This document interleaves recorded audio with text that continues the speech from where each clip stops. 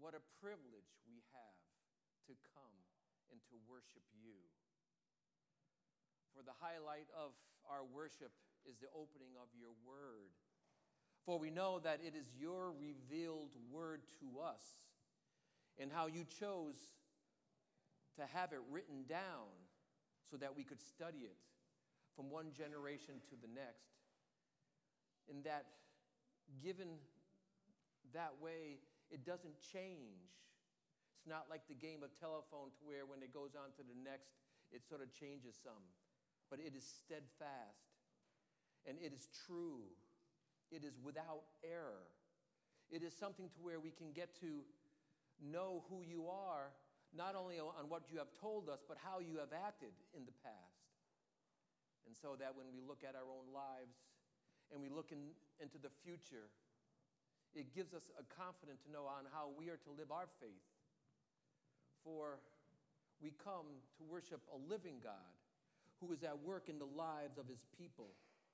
And it is through our lives, Father, that the world can see that you are there, because our actions, our attitudes, our demeanor points to the cross and what your Son had done.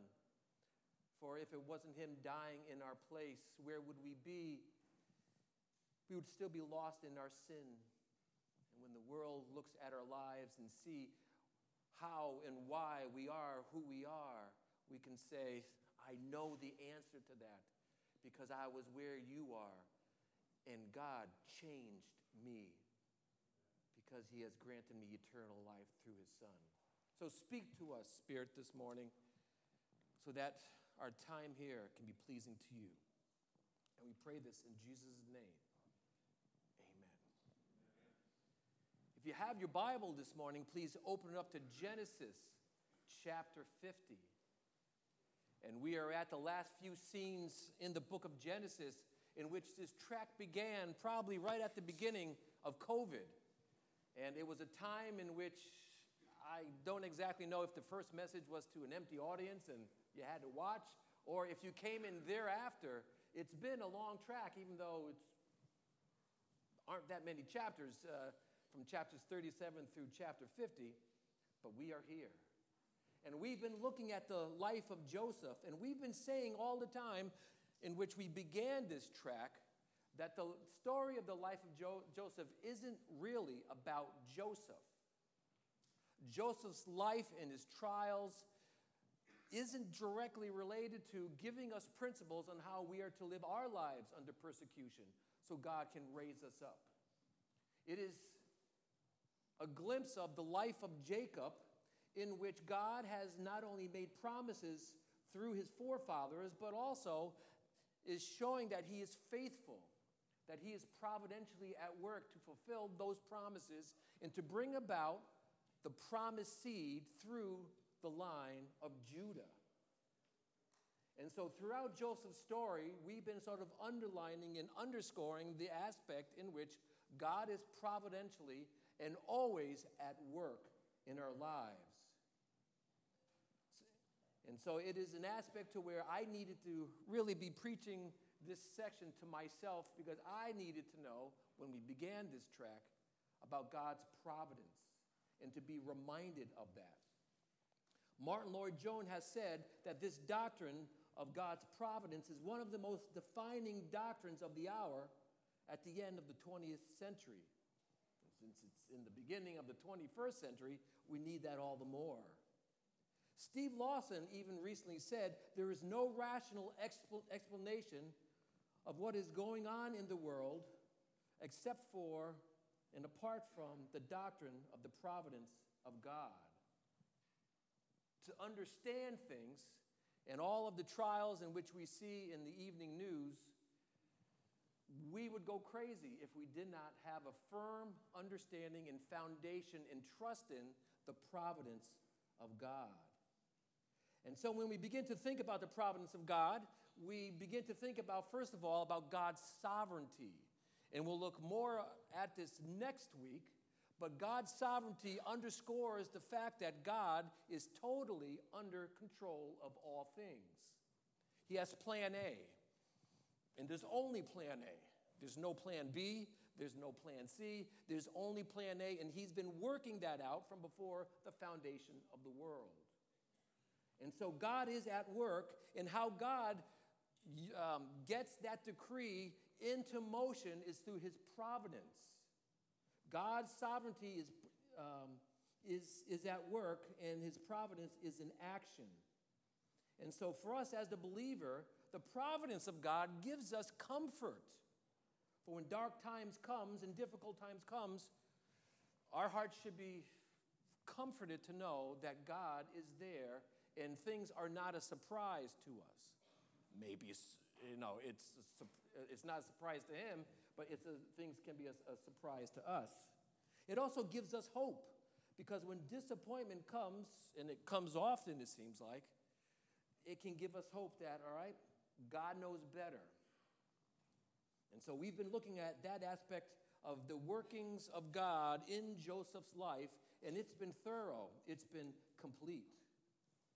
And one of the reasons why I wanted to look at the providence of God through the life of Joseph is I firmly believe that there is going to be dark clouds of persecution coming over the horizon at the church.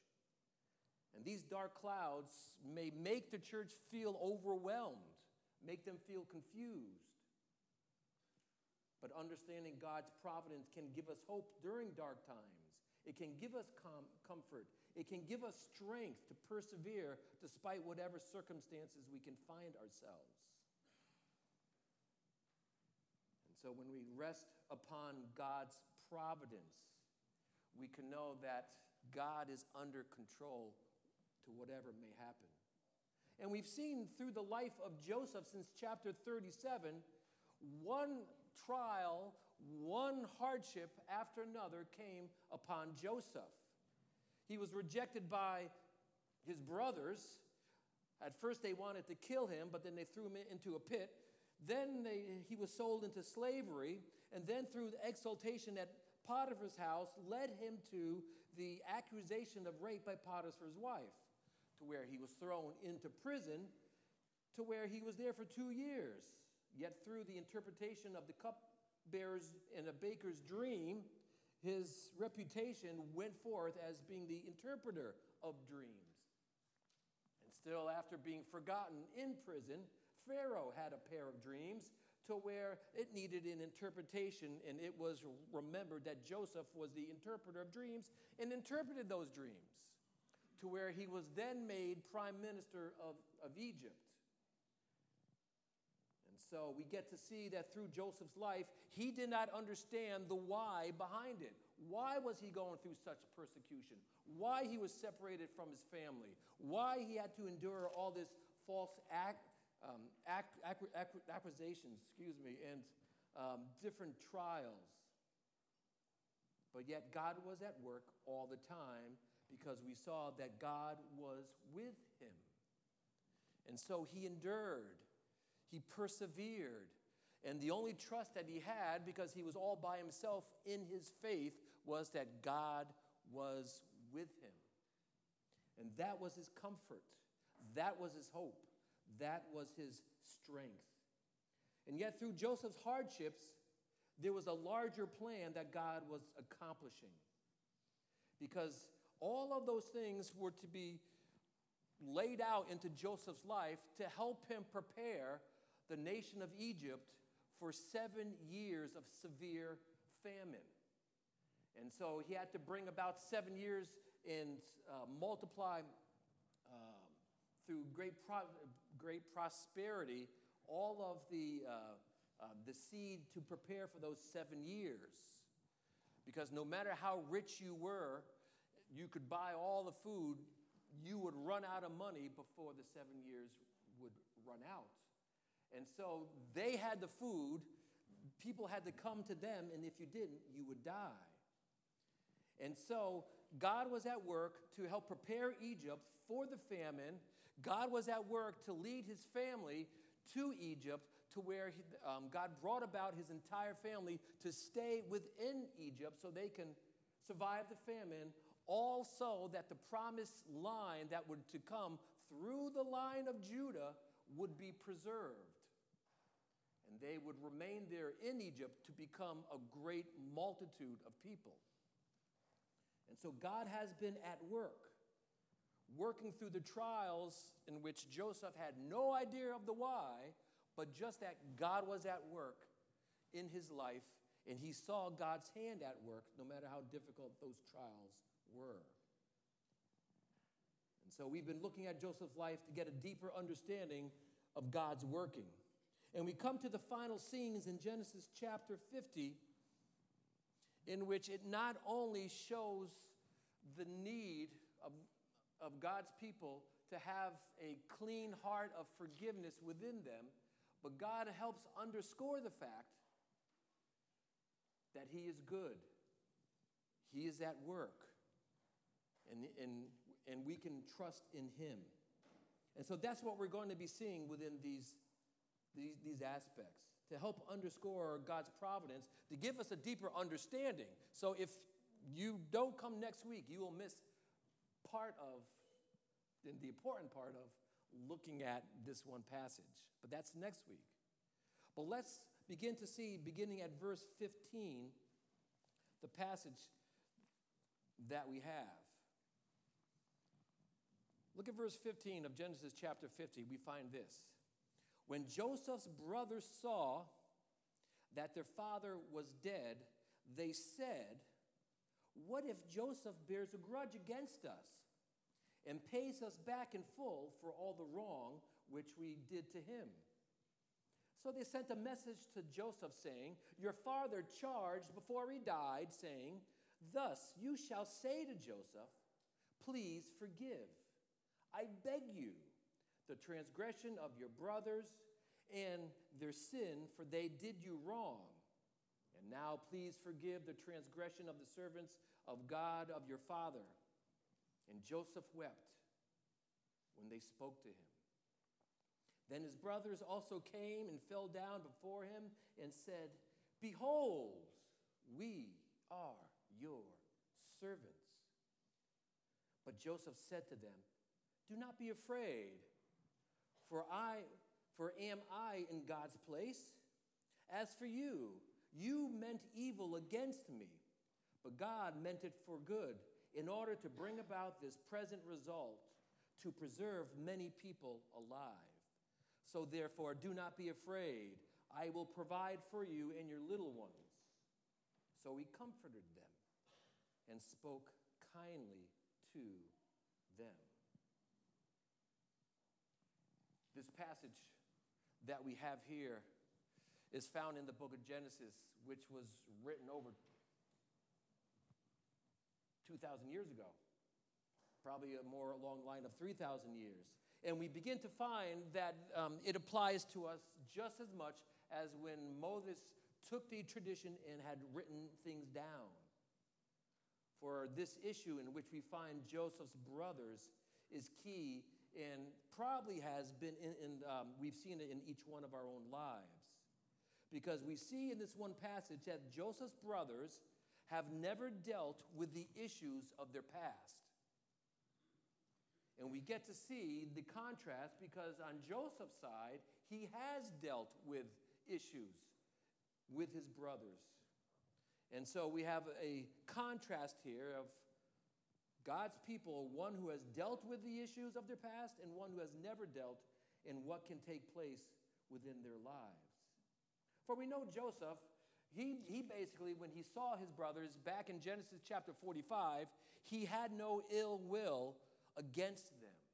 He has already forgiven them going back to Genesis chapter 45. So when he sees his brother and they are reunited, he underscores, "I'm glad to see you. Let me provide. Bring the family down. We're only halfway through the famine. Come, live here. I will give you the best choice of land." But in the brothers' side, all they saw was their sin and their guilt and all of the ill will that they had toward Joseph. Because essentially they were bullies against Joseph. They treated him cruelly. Their hearts were full of hatred and jealousy and rage. And so because they never fully dealt with that, to ask Joseph for forgiveness. It's been eating at them the entire time. And so let's begin to look at this first part of the passage by looking at the brothers' inner turmoil. Look at the beginning part of verse 15, and we can begin to understand where they're at. And verse 15 begins with the brothers realizing that their father has died, and they had a reality check of what next. And so verse 15 begins, when Joseph's brothers saw that their father was dead. And so they've been living 17 years since they've been reunited with Joseph in Egypt. And they begin to see that there is this turmoil, that not just one of them had it, but all 10 who had sinned against Joseph. Benjamin wasn't a part of it because Joseph loved Benjamin, and Benjamin wouldn't have done anything towards Joseph. And so these 10, they conspired against Joseph, and now their conscience inside them was beginning to scream that things were not right. They needed to get things right. So essentially, they had a guilty conscience, and it was haunting them. Since Joseph was 17 years old, so it's been 17 years. 17 years prior, that's when they lashed out against Joseph, and so their conscience has been guilty the entire time, and now it's just screaming at them that things are not right because their father was dead. And so look at the next part of the verse. It says, what if Joseph bears a grudge against us? Their father is dead. They begin to worry, and they begin to think, what if this was all a ploy? What if Joseph was trying to just appease our father and not lash out against us? What if his heart is actually full of animosity and full of hatred? The Hebrew word there, bears a grudge, is actually one word in the Hebrew. It means to oppose oneself or retain animosity against someone. What if Joseph is secretly despising us, waiting for our father to die to get even, to retaliate, to have payback? And so this is what was in their mind. And the reason why they would even think this way is because they used to think this way. They would have evil thoughts. They had a heart of jealousy. They had a heart of hatred. They had a heart of animosity. And so they were thinking just as long as their father was alive, Joseph wouldn't lash out. But now that he was dead, that heavy weight, that overwhelming weight of guilt was bothering them. That their father had a restraint, but now that was gone. And so they had a feeling it was now payback on Joseph's side. Look at the next part of the verse. It says, and pays us back in full for all the wrong which we did. That's a powerful sentence there. The word wrong there is a little soft in the English. The Hebrew word means evil or misery or distress. And so what if Joseph pays us back for all the evil, for all the misery, for all the distress that we have done to him? And so the point is, this was no minor discomfort that we laid on him. These were evil actions which brought about misery. Misery in his heart, and then misery put upon him through his circumstances. And so they have a fear that Joseph would no longer have any kind of restraint in lash out. Though they didn't have the law at that time, they may have understood the fact of an eye for an eye and a tooth for a tooth. If he did such things, Joseph would be all right to lash out for the evil that was committed upon him. And so they're terrified. Then they're saying, what if Joseph is holding a grudge all of this time? For now, the father was dead. He has the motivation to get even. He has the ability. He's prime minister of Egypt to do whatever severe punishment that he chooses to be done on them. And though the text doesn't say it, they were terrified because of it. So what's going on here? Why are they so fearful? I believe that we clearly see that Joseph's brothers, they have never asked Joseph to forgive them for what they had done. And so they have this guilty conscience about it. And the conscience is just an internal mechanism that God has given to every person to help us judge what is right and what is wrong. Though we can skew the conscience through us justifying away our sin, the conscience is there when we do something right. That's good. When we do something wrong, it screams inside that there is something that is wrong. It's God-given. We all have it. And so they're feeling guilty. And the only way to get rid of the guilt is that God has given us the ability to ask a person for their forgiveness. And so they've never confessed their sin to Joseph. And so they fear it's payback time. And they fear for their lives that Joseph will make what was wrong right. And so that's exactly what Joseph tells his brothers down in verse 20. He says, and as for you, you meant evil against me. Joseph even recognized they were evil things. They just weren't, just slightly bad. They were evil things against me. So he recognized the sin that they have done. And so it begins to help underscore the fact that unconfessed sin in the life of a believer can be a haunting thing. We cannot be harboring things that were done to somebody without making things right. David said in Psalm 32, verses 3 and 4, he said this about the sin that he committed because he didn't make it right. He said, and acknowledge it, he said, when I kept silent about my sin, the sin with Bathsheba and the murder of Uriah, my body wasted away. Could have been as long as a year has gone by at this point. Through my groaning all day long, for day and night your hand was heavy upon me. My vitality was drained away as with the fear of the heat of summer. Look at those words. My body wasted away, groaning all the day. Your hand was heavy upon me. My vitality was drained away like the heat of the summer. There was no relief. Even at night, it was the same. So that is a guilty conscience. That is a haunting conscience. And so in verses 16 and 17, they try to do something about it. And here we see the brothers' plea to Joseph. Look how this begins to unfold. At the beginning of verse 16, we have, so they sent a message to Joseph. It's interesting. They didn't go to Joseph right off to see him face to face.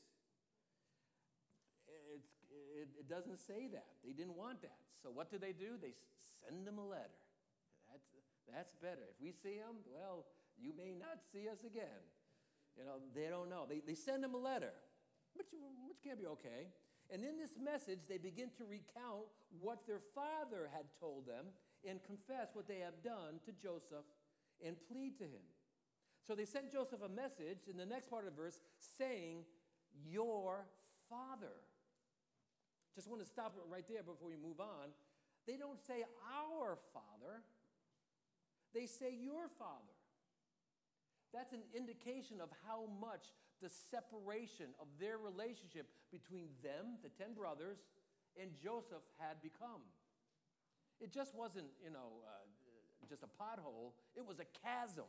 It was great. They felt that they were there and Joseph was way down in the next state. And so it's because the 10 has never made it right, what needed to be done. Because when sin happens, when you do something wrong to another person, it breaks down the relationship. And only one thing can help mend those fences is that confessing one's sin. Because if you don't, there can never be any real depth within the relationship. And so they send a message to Joseph saying, your father, and the next part, your father, he charges them. Your father charged. That means to give orders, to command. Somehow before Jacob died, he summoned the 10 brothers together and tells the 10 brothers, you need to get this right. And he commands them. This is what you have to do. It's not an option. If you ever want to make it right, you need to do this. And he charged to them before he died, saying, thus you shall say to Joseph, please forgive. And so it clearly shows us now that their relationship to Joseph was never addressed before.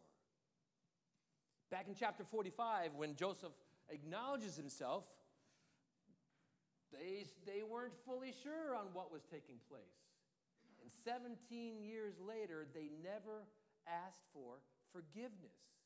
They saw Joseph's kindness, they saw Joseph provide, but they never stepped forward to ask for forgiveness. Thus, the confusion from their side, thinking that now Joseph may retaliate. And so their conscience is nagging them. And now it explodes upon them when his father dies. That word forgive means to lift a heavy load. And that's what happens with one asks another person for forgiveness.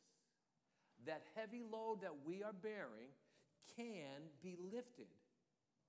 And forgiveness is more than just saying, I'm sorry. Because one can say, I'm sorry, but what does that mean? True forgiveness is saying the why one is sorry on what has taken place. It involves confessing that you have sinned against them. And so Jacob tells them at some point in the past, please forgive, which implies them to humble oneself. Because you have to humble oneself to go before someone to ask for their forgiveness, that they have wronged them. And he goes on to the next aspect of the verse, I beg you. Not only is it command, I implore you. This is what you have to do. And so reconciliation will never take place unless forgiveness takes place. I beg you, the transgressions of your brothers and their sin, for they did you wrong. And so the brothers did do Joseph's wrong. And it's interesting, for in this one aspect of the verse, we find 3 words for their actions that they need to express. We find the word transgressions there. That means rebellion or a crime against God. The word sin there means a violation of what is right and what is proper. And then we have the word wrong there, which is the same word as we saw before, which is evil. And Jacob is telling his sons they must go to ask for forgiveness because they have transgressed against Joseph and God. They have sinned against Joseph and God, and they have committed evil against Joseph and God. Now that's tough. That's more than just saying, I'm sorry. And so the next part of the verse is, now please forgive the transgressions of the servants of the God of your father. Joseph wants to make things right. And he tells them, you must humble yourself as if you were a slave, that's the word servant there, and ask for forgiveness and beg for forgiveness from Joseph. Jacob did not want his sons to have any kind of hostility or friction between them. And Jacob tells them that you need to have forgiveness. It's almost like a parent. Parents parenting their kids, and little Johnny Joe does something wrong, and little Johnny Joe comes up, I'm sorry. And Parents would naturally go, what are you sorry for? I'm sorry for what? I'm sorry for hitting the plant and knocking over and it smashed. There has to be more than just, I'm sorry. And we find here, what are you sorry for? And in Joseph's brother's situation, they transgressed. They sinned. And they did evil to Joseph. Some of the hardest words that one can ever say is not only the phrase, I love you, because that can come out like, but it's also the word, I'm sorry. That's hard. That's something that doesn't come natural. Whether or not it's with another person, with a parent, even with a spouse. It's hard to say, I'm sorry. But what are you sorry for? And so it's putting into words what you have done. And it puts on display your true actions. And it also puts on display that God is a God who forgives. And we begin to understand what true forgiveness is all about. And only then can the relationship start to be mended. And so they've committed an evil atrocity against Joseph and against their God, and they need to come clean and ask for forgiveness. There are many, maybe you are one here today, who struggle with that aspect of unresolved sin that you have with someone, that you have wronged someone in your past.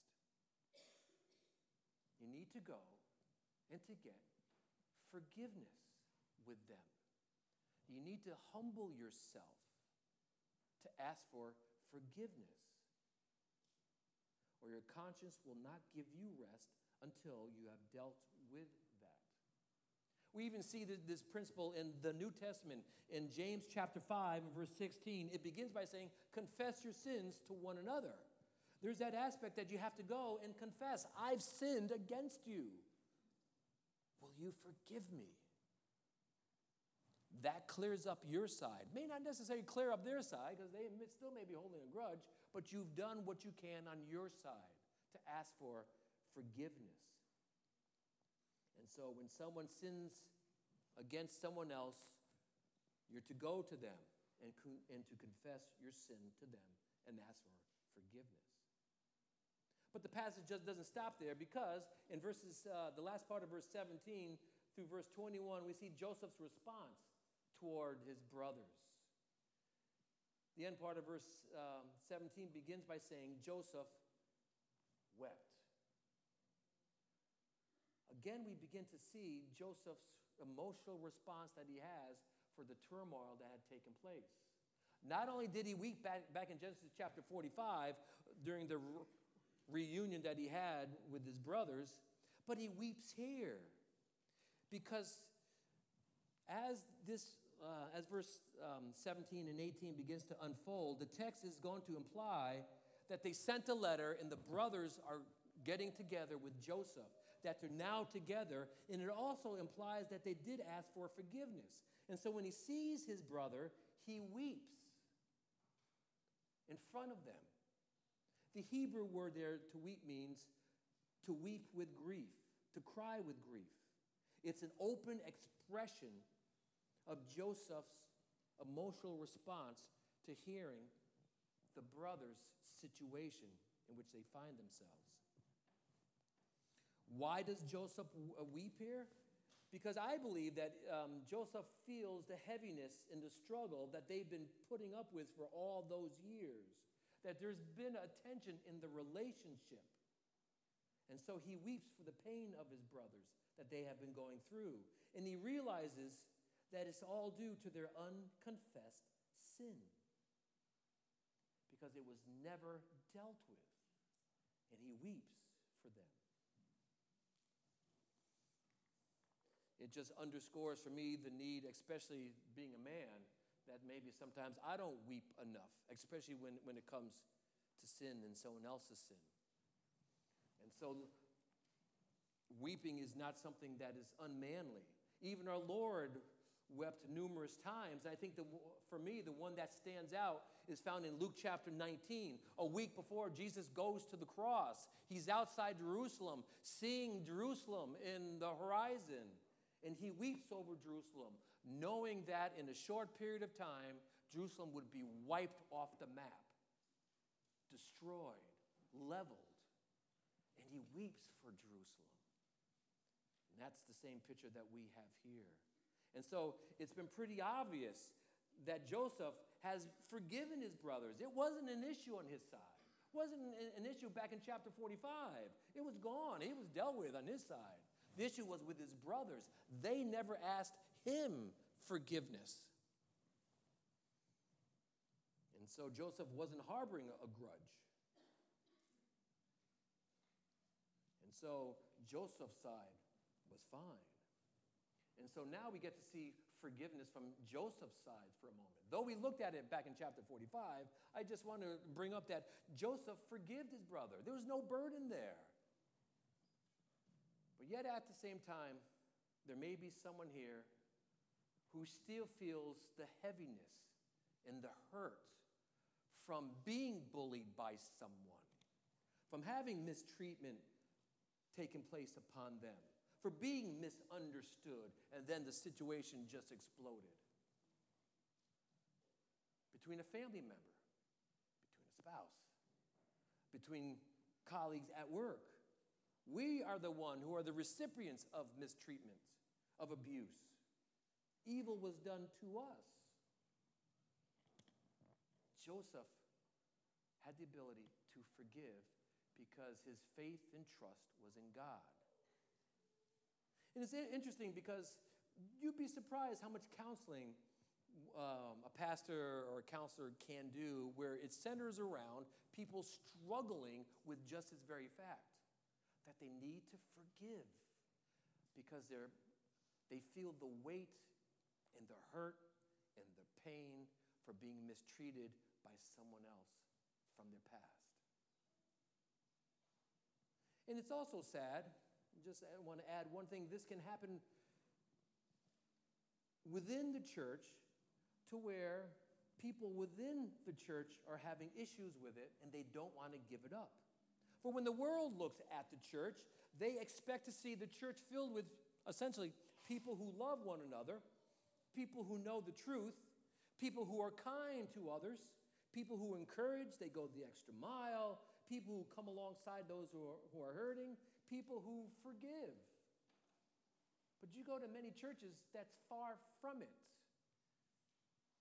People in the church, when the world comes to visit, see a church that can be fractured, embittered, holding grudges between one another, being cold, just being unforgiving. They come to church, they sit, they sulk, and they sour in the back row. Not that the back row is bad, but that's what they do. There are no kind words of encouragement. There's no edification, just complaints of what the church had done to them, what a pastor had done to them in the past. Forgive. Forgive. Let it go. Let Christ be the one to bear that burden. Don't hold that against them. The church is not a perfect place. I will let you down at some point. And I ask for your forgiveness now. It will happen. And so we need to be people to forgive. And so Joseph didn't have a problem with forgiveness against the harshness, against the evil, against the transgressions, against the misery that was done to him. The issue was on the brother's side. They needed to ask for forgiveness for mistreating Joseph. And so imagine a church who can be that way, to be givers of forgiveness and recipients of forgiveness. Because that is what we're called to do. Paul wrote this in Ephesians chapter 4 in verse 32. He says, "Do not grieve the Holy Spirit of God, by whom you were sealed for the day of redemption. Let all bitterness and wrath and anger and clamor and slander be put away from you, along with all malice. Be kind to one another, tender-hearted, forgiving each other just as God has in Christ has forgiven you. Why are we to forgive? If God could forgive you for your sin, you can forgive others when they do you wrong. Forgive. Because God, by nature, is a God who forgives. In Psalm 86 and verse 5, it says, "For you, Lord, are good, ready to forgive, and abundant in loving kindness to all who call upon you." And so if God forgave us with an immeasurable debt that we could not pay, saving us from the horrors of hell, we should be able to forgive others. Because even while the most evil act in human history was being committed, Jesus was still able to cry out in Luke 17 and verse 3, while he was dying on the cross, "Father, forgive them. They do not know what they do." I like this phrase from Alistair Begg. He says, "The standard of our forgiveness is the standard of the Lord Jesus Christ's forgiveness, which was total, complete, no strings attached forgiveness. It had nothing to do with whether we deserved it or not." And so we're to show this Christ-like love, this Christ-like forgiveness to others. And so our story goes on in verse 18. The brothers are there in front of Joseph. In verse 18 we find, "Then his brothers also came, fell down before him, and said, 'Behold, we are your servants.'" And so they're there. They're in person. They're humbling themselves and saying, "Behold, we are your slaves." I'm going to give you a Tim paraphrase there. They would say that if they were slime, they would be the slime under the slug as he gets around. That's how low they were humbling themselves. "We're your slaves." They fell down before him to acknowledge to him. And so true forgiveness takes place between people.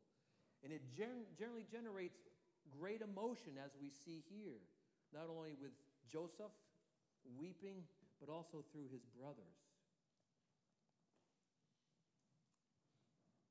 And so in verses 19 through 21, we see Joseph's godly response to his brothers. Joseph's response is based on his understanding of who God is and how he has worked through his providence, on how he's able to forgive. Look at verse 19. "But Joseph said to them, 'Do not be afraid, for am I in God's place?'" So he tries to calm their fears. Literally, "do not be afraid" means fear not. Remove any fear that you may have is what he is saying. I'm not going to retaliate. I'm not going to go after your head. And so he says, "do not fear" twice, here and also in verse 21, to reassure them. This is not what I am going to do. And once again, it implies Joseph has forgiven them. It wasn't an issue, not one bit. And he had issue to hold on to a grudge, but it wasn't there. Why? And we're about to see that. It's because what God has done to him and his understanding of who God is and the providence and what God was trying to bring about through his people. He says, "Aren't I in the place where God has placed me?" He's saying, I'm in God's place. I'm in exactly where God wants me to be. God used your evil actions and sin towards me and placed me where he wanted me to be. God allowed that sin, made it a part of his eternal decree to bring about his eternal plan for his people.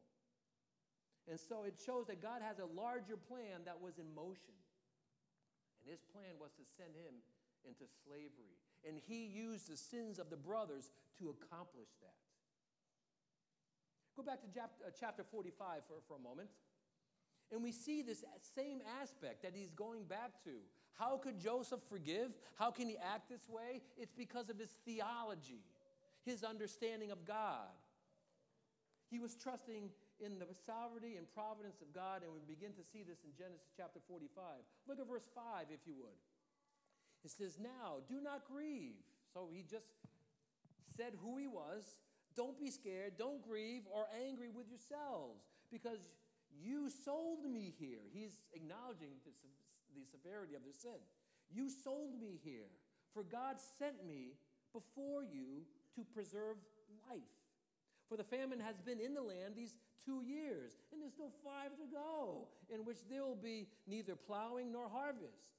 God sent me before you to preserve you a remnant in the earth and to keep you alive by a great deliverance. And then it goes on to explain more of that, but I just want to stop there. And so it wasn't you who sent me here, but God used your sin, and it was God who placed me here because there was a larger picture going on than you just trying to get rid of me. And so God's plan was to save his people. There was a famine coming. He needed to provide for them so they wouldn't perish and starve. But more importantly, so that the promised line that would one day come through the line of the tribe of Judah would be protected so that Messiah would come. So God was fulfilling the promises that he had made. There was a master plan. And he understand that God was there all the time.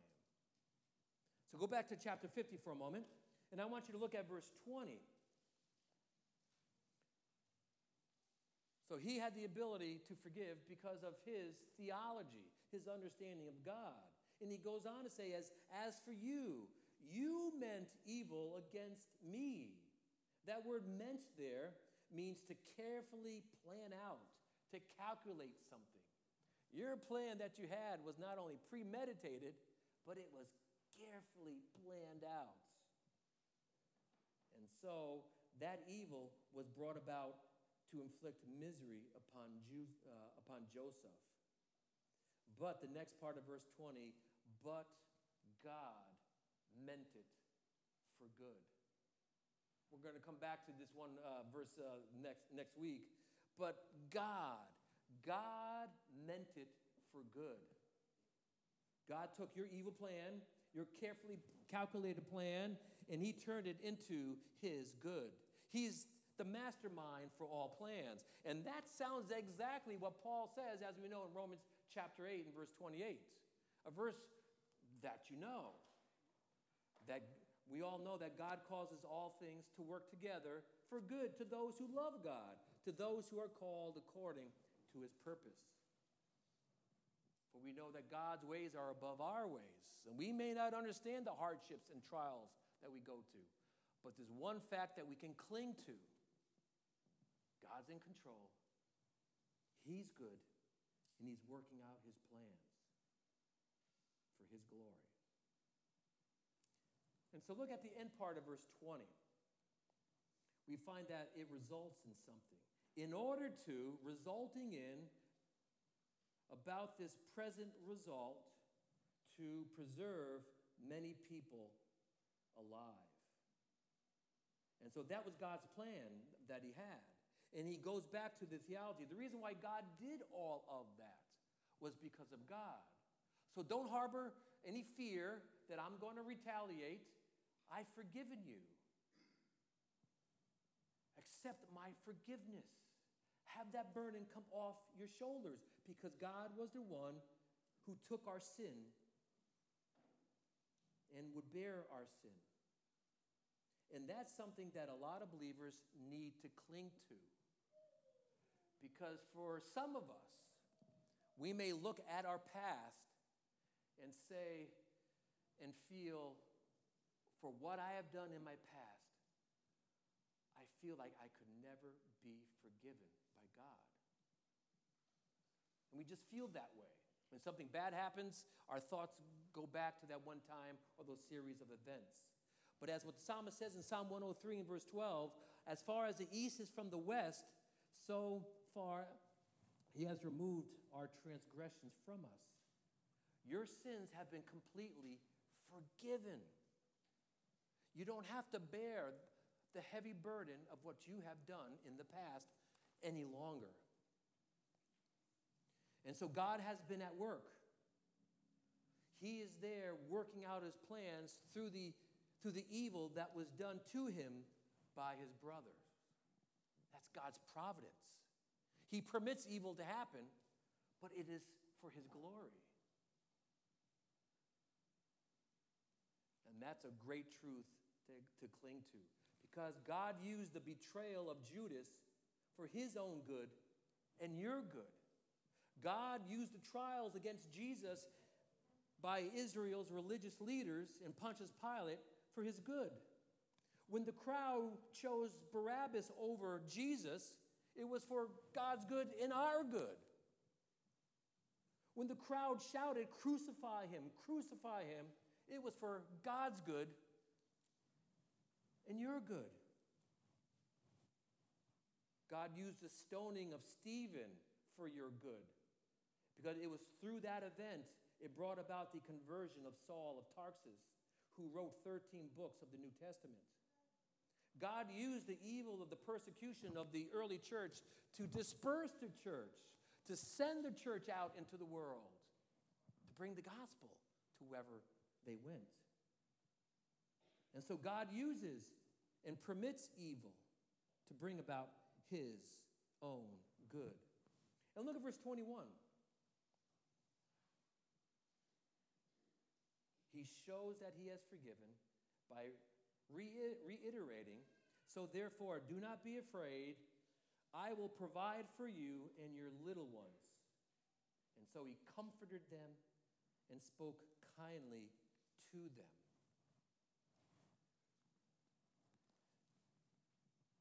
What a tremendous passage, because each one of us have been hurt, has been bullied in the past, has something bad has happened to us, and it's easy to carry a grudge.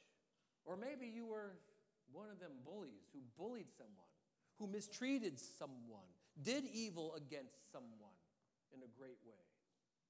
You need to go to them.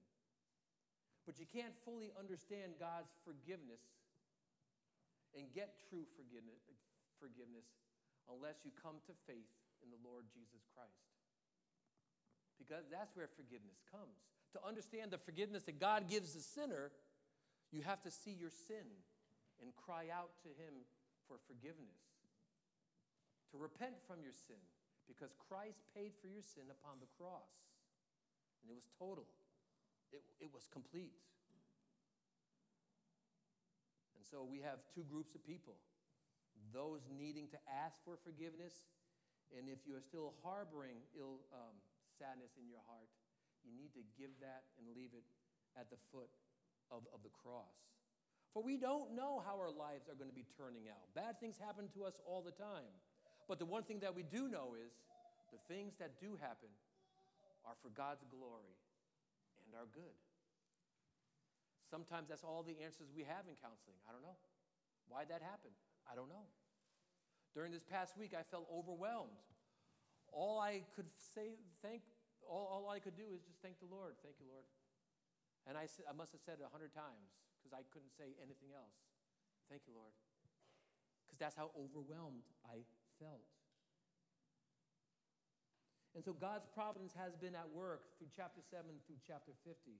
But it's interesting because, as we're going to see next time, I don't think we fully understand the providence of God at work.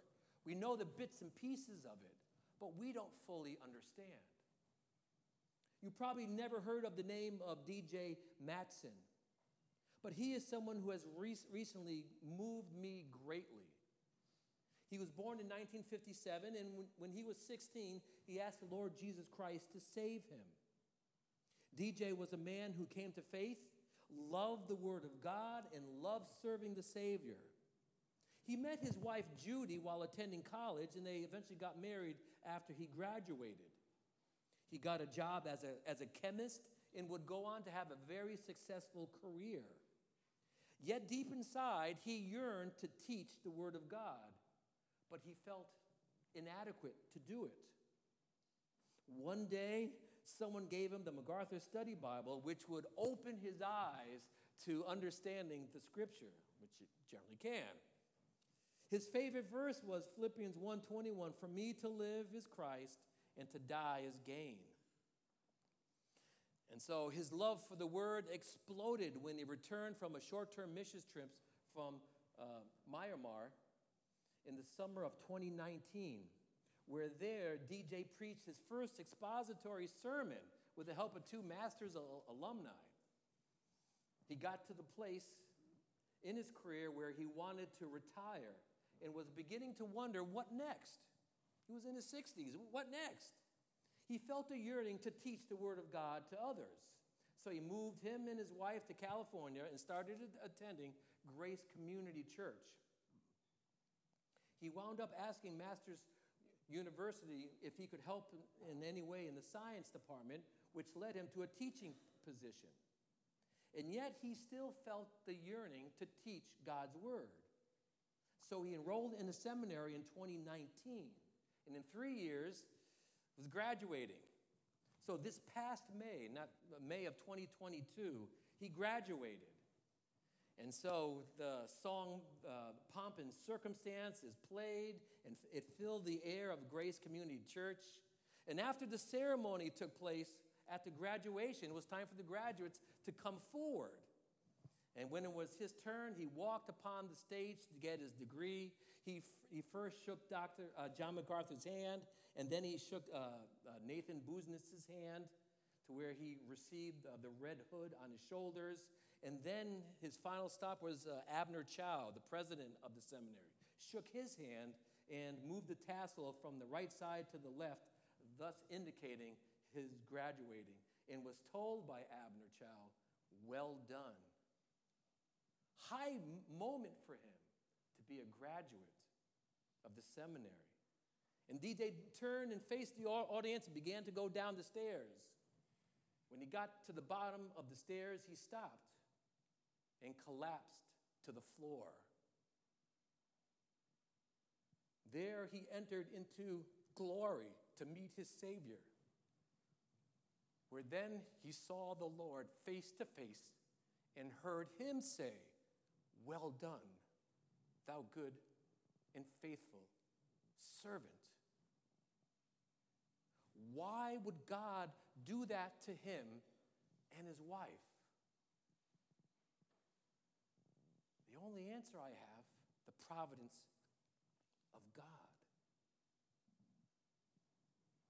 If his story perplexes you on the why, you don't understand the providence of God, and you need to be here next week, because we're going to look at God's providence. So let's pray.